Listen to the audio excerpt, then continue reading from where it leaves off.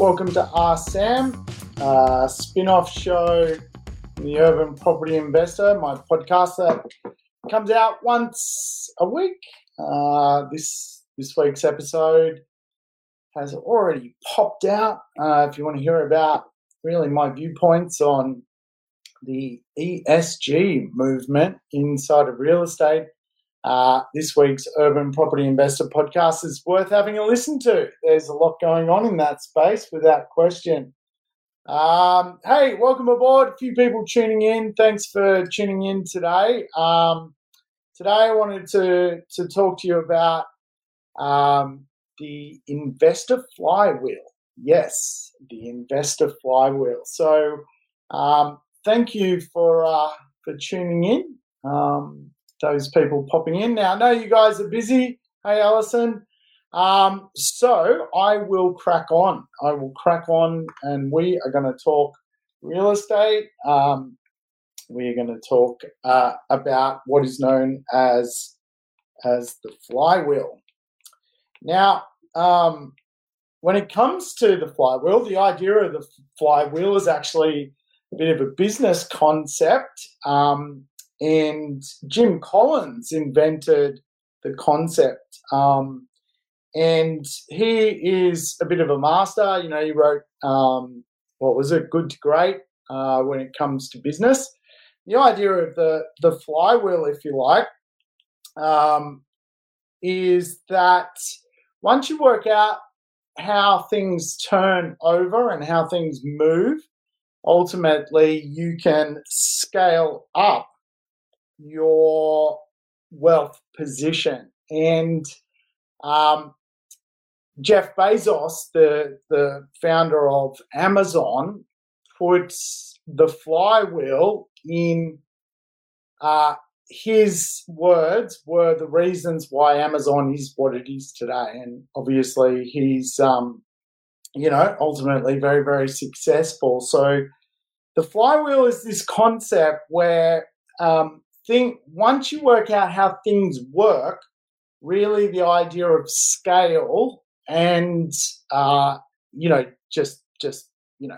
is ultimately possible. And so when in business, when they look at the trajectory of business, certain businesses end up in this sort of great place where they basically scale up because they understand this flywheel in the middle. And most businesses that start, and including you running your property business, some property investors end up in a great space and some end up just basically never scaling up, never ultimately building what that looks like. So if we were to look at the flywheel and what that looks like for property investors, it's an interesting concept because a lot of property investors don't understand their flywheel. They don't understand how to scale up where they're taking their property investment business. Some property investors don't want a flywheel, which is perfectly fine as well. Some property investors, are happy with, a couple of properties and, hey, that's fine as well. There's no right or wrong. Ultimately, good is still good, but obviously great is better. And hence why Jim Collins wrote the famous book, Good to Great. And really this principle is a principle of fundamentally business, but real estate investment is very much a business into its own. You're running your own business. So the first place of a flywheel when it comes to real estate investment is finance. And finance is obviously the biggest critical part. Real estate investment is just a game of finance, which produces something. And if the ultimate outcome for a property investor is sort of financial success or freedom, whatever you want to call it, we need to understand how this works around a flywheel. And each section of what we need to understand has then its own flywheel. So finance is the first section, and then within finance, there is a flywheel. And I was talking to, one of the clients just yesterday, and he had done 3 properties, but then the finance flywheel broke. In other words, he couldn't get to a 4th property because finance wouldn't let him do that. The only way to do that when it came to finance for the 4th property was LODOC. Now, a lot of people won't have that on their flywheel. They won't go that far.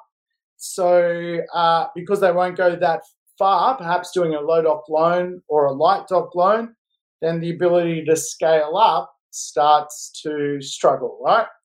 So this is the flywheel. There's sections to the flywheel. First section is finance. Next section is property.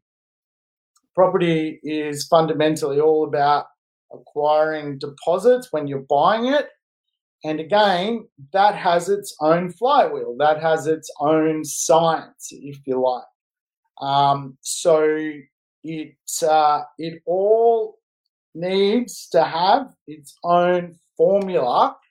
And this is, again, why property investment, is sometimes more than just buying a property. The next one is cash flow and, rents. And this is something I'll be talking a lot about at mentoring on Monday night, is really the flywheel, if you like, of the rental growth scenario of how to grow your rents. And really, in my flywheel of rental growth, there are 4 key things you need to do to turn the wheel. And again, you've got to turn all of these wheels to eventually scale up your position. So the next flywheel is tax minimization. How to take all that effort you put into going to work and turning it into more cash flow. More cash flow allows for ultimately more finance. More finance ultimately allows for more financial freedom. And so, again, when we look at the flywheel of investors, most investors kind of go with this one, the property flywheel. How to buy good property is kind of the be all and end all of investing, but it's actually a lot more than that. How to finance more real estate, how to buy more real estate, how to get more cash flow from real estate, how to make sure our tax strategy is worked out. Then we've got to do things like debt reduction, which is the next part of the flywheel. That then has its own, its own methodology around what that looks like. Paying down debt, using leverage to control more debt to eventually pay off more debt. A combination strategy, moving money into other elements, offsets, things like that. So this has its own flywheel. And again, what happens is perhaps people get exhausted by this part, because it is quite exhausting sometimes just buying the property, then forget to work on the other flywheels. And ultimately what that means is usually you're going to own real estate longer than you need to, or you're not going to pay it off quick enough, or you've got an asset which is under rented. Because your asset is under rented, all of a sudden you can't borrow as much to go again. I mean, to put that in perspective, for every $100 per month your properties are under rented, that is actually around $13,000 buying power, right? So think of it that way. If you've got a few properties and, you can extract, another $100 a month from each of them, that's close to $50,000 in buying power. So I'll be going over actually the cash flow one on Monday night. If you're in the mentoring program listening, I'll teach you about the flywheel of cash flow flywheel of cash flow. So this is why, this stuff takes so long. There's just so many moving parts to it, right? Then you've got, a financial plan, which of course has its own flywheel. I mean, this stuff's got its own thing going on. You've got things like, wills, you've got insurance, you've got, structures, you've got legacy things to worry about. So financial planning is, again, another part of the puzzle. And this diagram is getting pretty out there, isn't it? And then the final one is wealth acceleration, right? You get to a point where you can't borrow to leverage, but you can borrow to tap equity, and really you become the bank, right? No different to a bank, right? What does a bank do? A bank really buys money at 1%, sells it at 4%, takes the spread of 3%, and that's how they operate, right? You can do the same thing. You can borrow money at whatever it is, 3-4%, and create a spread. And so this section here, again, has its own flywheel. And what happens in that flywheel, again, is stuff. And so each element, if you like, needs to be worked on. And if all 7 flywheels, the 7 that we work on in our mentoring program, if all 7 flywheels are flying, then comes back to Jim Collins's methodology of scaling up. If you're just working on one, it just becomes, it's not necessarily going to scale up. Could end up good, but like the name of the book, Good to Great, you got to work on your flywheel. And so, we teach the 7 plans of real estate in our sort of program. So Monday night, we'll do over this. We're going to go over the cash flow flywheel. I'll teach you all about how to find urban cash flow, but also the 4 elements to the cash flow flywheel. So, yeah, make sure you pop along Monday night. Anyway, hope that was interesting. And my drawings, I've got to get better at them, don't I? Hey, go check out the Urban Property Investor podcast this week. Plenty of cool stuff in that.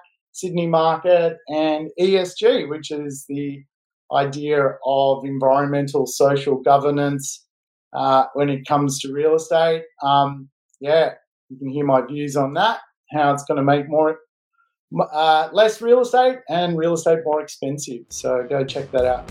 All right, thanks for tuning in, folks. Have a lovely weekend. See you.